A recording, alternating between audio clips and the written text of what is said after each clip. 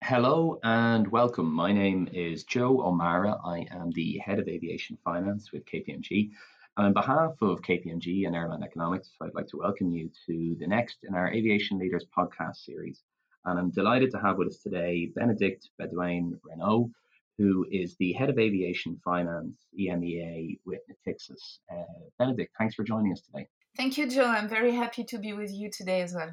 Great. It's excellent to have, I suppose, in the series so far. We've mainly talked to aircraft leasing. So it's brilliant to get a perspective from the banks. And it would be probably in the first instance, Benedict, if you want to tell us, our listeners, a little bit about Natixis, who are obviously one of the most prominent banks in aviation and have been around aviation for a very long time. Yes, Natixis has experience in aviation for the past 40 years.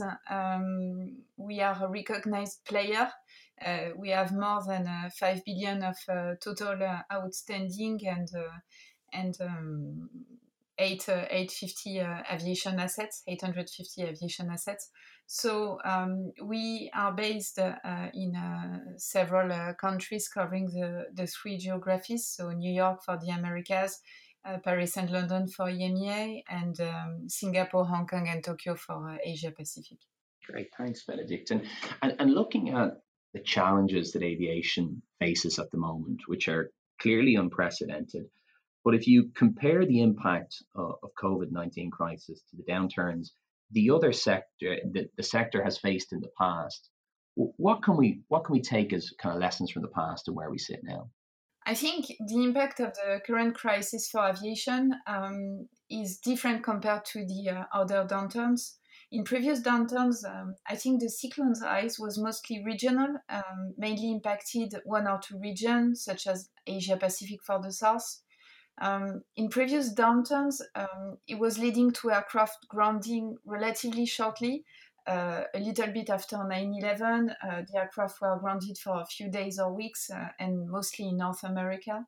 So this is why the overall impact of the industry in terms of air travel demand is going to be very, very different. And this is what ITA is also showing in their latest impact assessments, where they expect minus 48% of airline passenger revenue volume. So I think it's gonna be, pretty different because worldwide, and it's also impacted the whole value chain, not just the airlines, as I said, for a short timing and regionally, but also the leasing companies and obviously also the manufacturers. It's currently being discussed in the different webinars of the Farnborough Air Show. With such a magnitude, which is also why the states have been stepping in so much. And despite it's different, are there lessons you can take? It always has been a very cyclical sector. What lessons can we take from those previous downturns as how that might inform what kind of cycle we're in now? It's funny to read previous publications like from December, January. I was looking a little bit into this press lately where people were asking like, are we at the top of the cycle, etc. So obviously now reading that we were certainly at a high side of the cycle, notably in terms of asset value, and it was not just for aviation but generally for all type of assets. Now that this COVID crisis has impacted aviation, what we can draw from the previous downturns is that it took between 4 to 7 years to recover in terms of a number of aircraft delivered by Airbus and Boeing. So it's probably going to take as much at this time, notably for what I said before regarding the magnitude and the fact that it's a completely worldwide crisis. I think the question in terms of recovery is not only the economic landscape, but also sanitary measures. And I heard that in the different webinars of the Farnborough Show, which were saying it's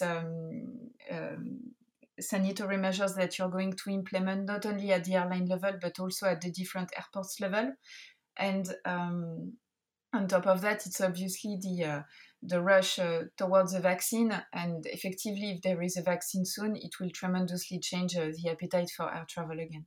Yeah, and I think that's interesting to think about. And if you think about one, what it'll mean, as you say, from that regulatory perspective, and what a trip, to the airport and then onto an airplane will look like, and then behaviorally, and how that behavioral piece will even change once, hopefully a vaccine is available, be it early next year or beyond. Um, in looking at the airline situation, we've obviously had extreme challenges, an effective shutting off of cash flow, and varying degrees of support coming from different regions and different airlines. What are your thoughts on the current proposed level, or what support we've seen given by governments for various airlines? So I think it's been given through different types of products, direct capital injections, use of convertible bonds, type of instrument, or loans brought by bank and guaranteed by the respective states. The latter being one really developed, notably in my area of responsibility in Europe, Middle East, and Africa. For example, in May, it was representing 9.2 billion of disclosed debt, and out of which approximately 50% was coming from Air France-KLM's billion state guaranteed loan. So I think this kind of product are also using the different, local bank liquidities, which is a positive because from what we see, is that each local bank are supporting their respective airline. Then the support we've seen as well are more like indirect measures, which are helping softening the cash burn with temporary tax reliefs, for example. So this is important also for the different airlines that are large employers for the different countries, and good source of revenues for notably foreign currencies for certain economies. Benedict, your customer base are obviously both airlines and lessors. We've seen on the lessor side, they've received, a significant amount of deferral requests from their customers. And while they haven't been as strained from a liquidity perspective as airlines will be, that strain is clearly coming down the line. From an Natixis perspective, when you're looking at your customers, either in the lessor or the airline side, what has been your approach to dealing with them? I know there'll be a significant case-by-case approach to this, but what has been your general approach in looking at your customer base and how you work with your clients through the crisis out over the medium term? Well, I think, from what I understand from our different customers, as well as, discussing with some peers or some other, players of this industry, the key point currently is relationship. And I think the way the banks have been looking into this particular phase is really to support the strongest relationship, which means the one that have been built in a trustworthy environment for the past few years. It doesn't always mean highly profitable relationships, but also, as I said, a strong element of trust. I think the leasing companies have been drawing on available cash at the beginning of the crisis in order to make sure that they would have the cash to support the payment deferral requests that would be made by the different airlines. And it was underlined by Guillaume Faury during the first quarter Airbus's results, that the operating leasing company has been acting as a buffer in this industry. So, we've been supporting them through the different facilities that we had in place for our different lessors clients. When it comes to airlines, I think so. The consequence is that they've probably been more active towards speaking with lessors than banks at first. And those that benefited from a state guaranteed loan have been more relying and speaking with their respective local banks and respective states in order to put together those kind of safety net. Then in terms of portfolio, it's true that some airlines are going to come to their banks on a second step, or those that had less operating leases in order to get some relief. My view is that it's going to be interesting to see how autumn develops, notably after the summer season, and how cash would have been rebuilt post summer season, notably in this area, Europe, Middle East, and Africa. So metrics you are clearly looking at will be, as you mentioned, around that government support piece, and then I guess the key piece on when and how much people start flying over the rest of the year. Yes, exactly. The government support is obviously an important one, and there were a lot of comments that were made, notably in the different webinars that were organized by Airline Economics. So then, obviously we are going to look at the metrics of summer, although we know that it's not going to be a normal summer, so it's going to be different also on a region per region basis. And also what we monitor is the revenues coming from cargo business, as we see that it's a good element which enables to keep on having inflows of cash for certain airlines in the region. And looking beyond assessing your customer base and the challenges they're having from a cash flow perspective, what are the other challenges that you're facing in this environment as an aviation finance bank? So I think in the current environment,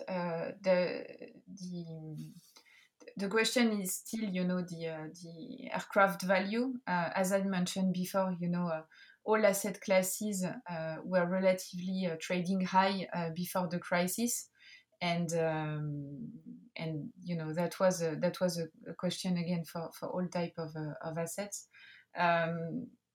So I think the different banks, noting the current status of the sectors and the fact that still a relatively important percentage, more than 50% of the fleet is still grounded or deep renting the region.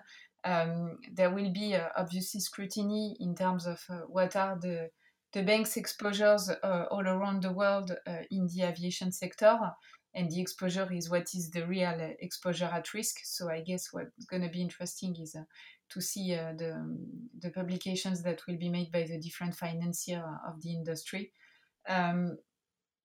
So the key challenge is going to be risk management, obviously, and what kind of new position can be taken by the different banks, meaning, can there be a significant incremental amount of debt that can be put into this sector currently?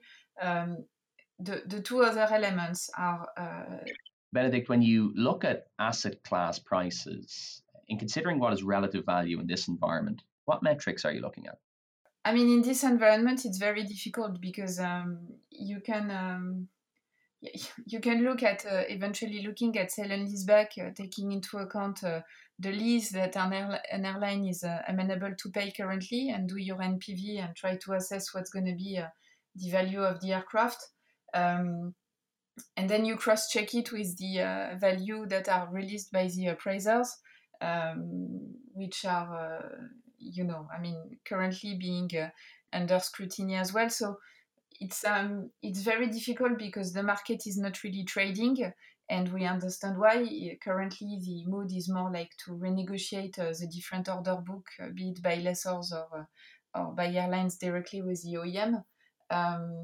So to be honest, to have a view on the asset class and the asset prices and the different metrics, my views is that it's a call that you take on the airline. It's creditworthiness, maybe looping back to what you said before on the state support and how you value it, and potentially addressing therefore with an NPV type of mechanism what kind of aircraft value intrinsically you can have, and what kind of residual value you put.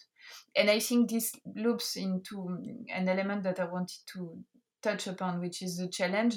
The challenge is also the ESG green subjects, and we clearly see a trend of moving towards, younger aircraft and more efficient, because some of the state guaranteed loans came with strings attached regarding carbon emissions.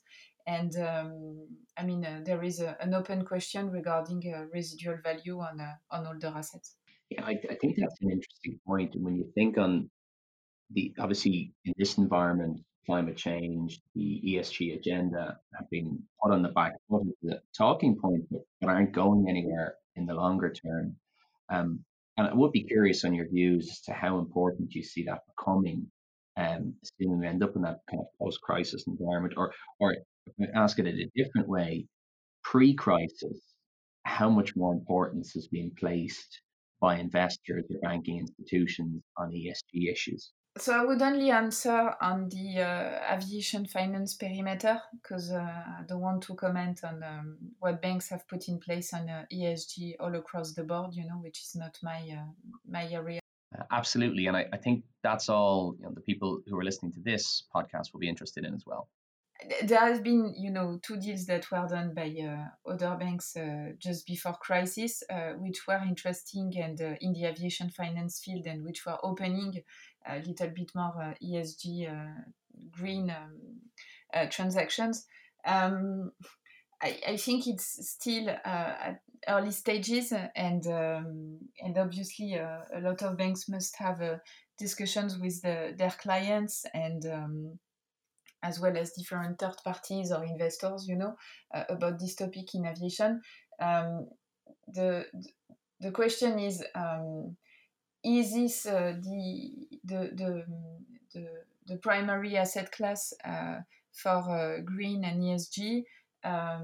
Is it also the asset class that investors are looking at for this type of investments?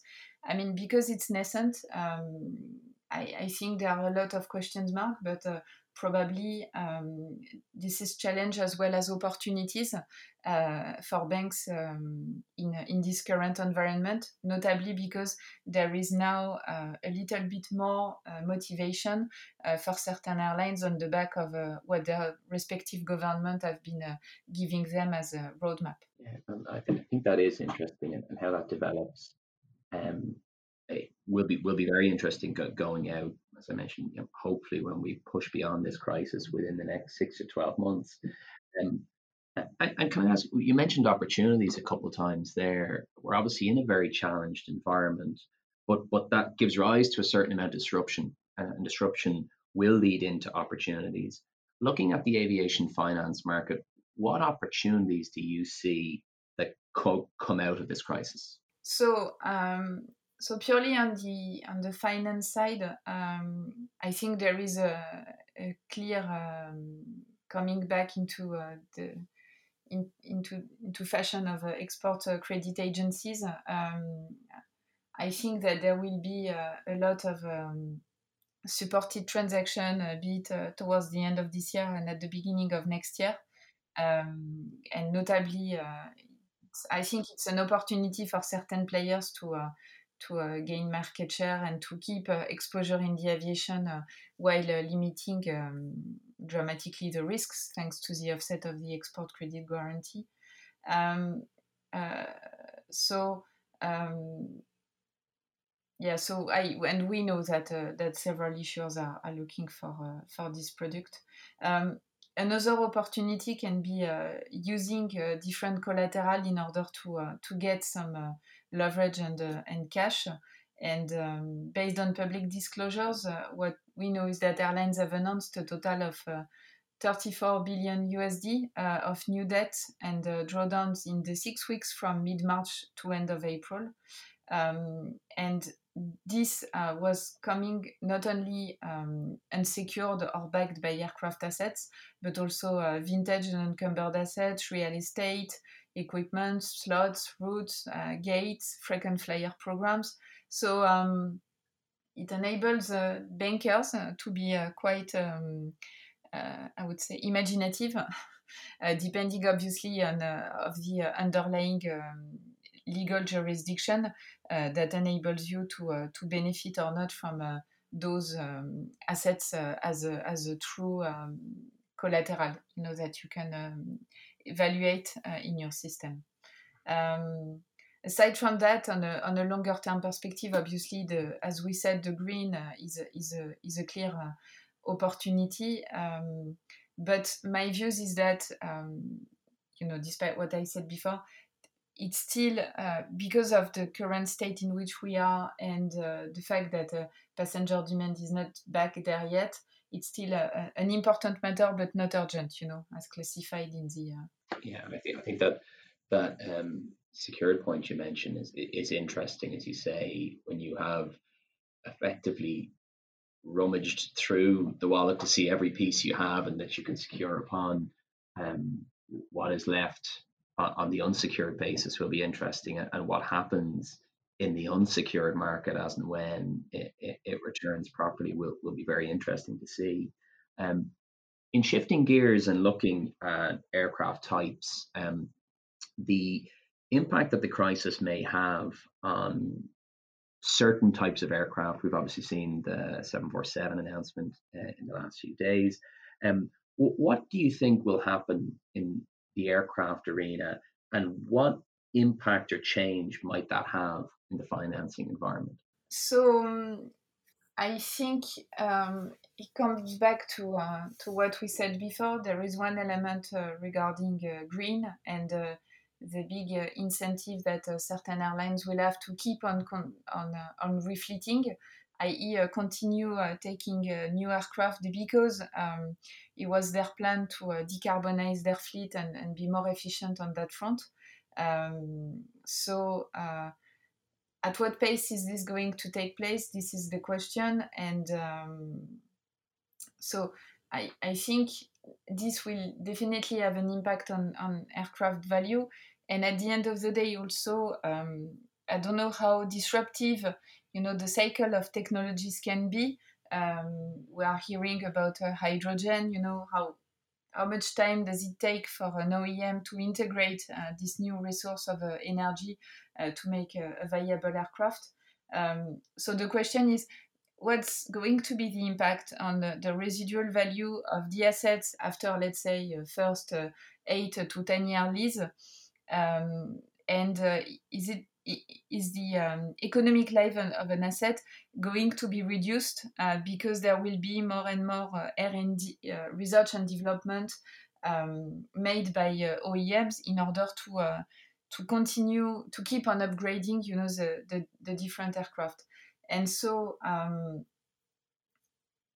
when you ask me for certain aircraft type, this is the question I have, and how it's going to change the financing environment. What we see today is that the loan to values are being reduced, notably on the back of the fact that appraisers have decreased certain values, and for certain wet bodies it's between 20 and 25%, even the latest technology. So that is quite important.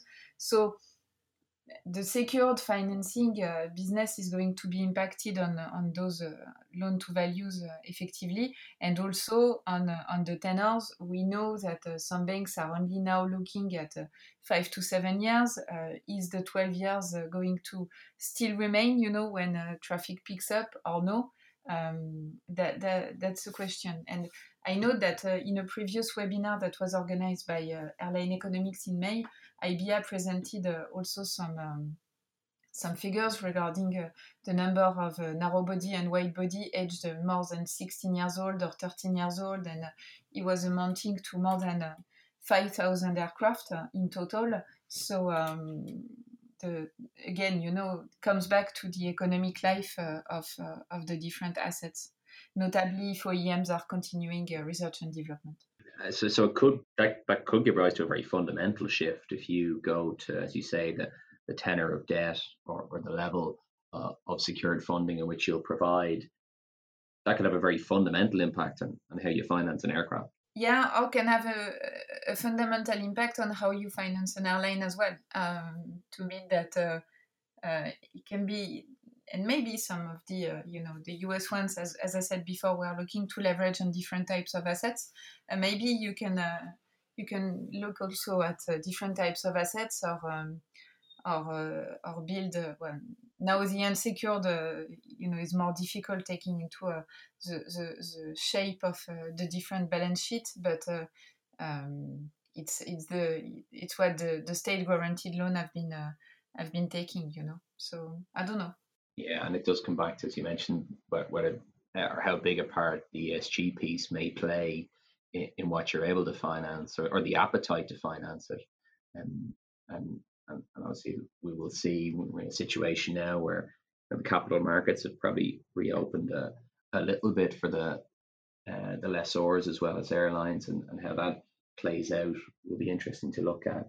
And looking out beyond the current situation, if we start to think recovery, and we talked a little about this at the start, just curious on your thoughts over what shape you think the recovery will take, but what will drive it as well. So I know when we spoke for our leaders report, probably late last year, we talked on potential on the airline consolidation side. Just what you see happening from a recovery perspective generally, and what impacts we might see coming out of that recovery. Well, it's not easy. It's a little bit of crystal ball gazing, and also there is a combination of macroeconomic factors, of reopening of the different borders, and how the situation is being managed at each state level across the world, notably for all the international flights. So I think it's probably going to take a little bit of time. As I said before, on the basis of the previous crisis, it took 4 to 7 years to resume the level of deliveries pre-crisis. So it's the air travel demand is probably going to take some years to come back. People are saying, between 2023 and 2024 to reach the 2019 levels. I think that it boils down to also the progresses that will be done by medicine and vaccines, but also, and the manufacturers are working on it, but it's how you make sure that people are confident in flying an aircraft, and what are the different processes that are put in place at the airline level and the airport level in order to make a safe journey. And I think for the time being, it's not 100% harmonized. So, let's see what's the outcome of the summer seasons, and if there are some more international measures that are going to be taken in order to have the same approach across the board. Yeah, no, I think that's it. And it's amazing what relativity does. I think now, if we got into 2021 and we were at 70 to 80% of 2019 levels, I think people would be nearly ecstatic. It's a long way from where we were when we were having these conversations late last year or in January time. And in looking at the aviation finance market, could you see any transformational or structural changes that will come into that market over the next 12 months? Yes, I think what is interesting is some feedbacks that we're getting from the market is that the sale and leaseback market is still quite hot. So that's interesting, because it means that there is still money to be deployed by certain operating lessors. So maybe this side of the market is not going to change despite the situation. Maybe some operating lessors are trying to gain exposure on the airlines that are being called the ones that are going for survive, the survivors. So quite interested to follow this side of the market, and if it's going to change structurally, because as you know, the level of sale and leasebacks were relatively high in terms of asset price and low in terms of lease rent factor. Obviously, the finance market is going to change because, as I said before, the ECAs are going to be more in fashion. I think with the banks being, more picky in terms of LTV, markets such as, ABS being closed or almost closed, or even on the WTC being not as open as before, there is an interest on the airline side to leverage also their assets. And we have to remind that ECA can get up to 85% of the aircraft price, which is quite interesting currently, and still benefit from low margin levels, taking into account the strength of the different ECA guarantees, be it from United States or from European ECAs. So I'm not sure it's going to change really what used to be 2019 or 2020. Also, the capital markets are being opened for operating lessors on the unsecured. We've seen that with some lessors lately. So hopefully, if traffic bounces back this summer in some regions, in Asia, in Europe, in Middle East, maybe it's going to recreate a relatively correct cash position, and at the end of the day will not dramatically change this market. I think it boils down to how we are going to tackle those also sanitary issue and consumer confidence. Yeah, and I think they're interesting points, and the sale and leaseback market I think would be quite interesting. I know, anecdotally in chatting to people, it's assessing that airline credit piece, which is so challenging in this environment. And as you mentioned, what is relative value of an asset? But you would think as things settle, we will see just that market hot up even further towards the end of the year. Just in closing, can I ask you if anything? If you looking out over the rest of the year, can I ask you what are your hopes as to where the market will go, and what's your expectation as to how the rest of 2020 will play out? So my hopes is that we will have, travel areas where travel will be permitted. This is what we see, for example, in Europe and with certain countries surrounding Europe where travel is being authorized. Which enables the tourism industry to pick up again, and also obviously our air travel industry. So my hope is that this is going to reopen, to enable people that are living in a foreign country to go back home, and also for people to forget this lockdown moment. So more on a regional perspective, because as we see, the constraints for travel international are relatively high still, and therefore my hopes towards the end of the year would be less cases, no rebound in Europe towards autumn with less coronavirus cases, no second phase, and eventually a bigger reopening, a wider reopening of international flights. But this is my hopes, and I don't know if this is going to materialize.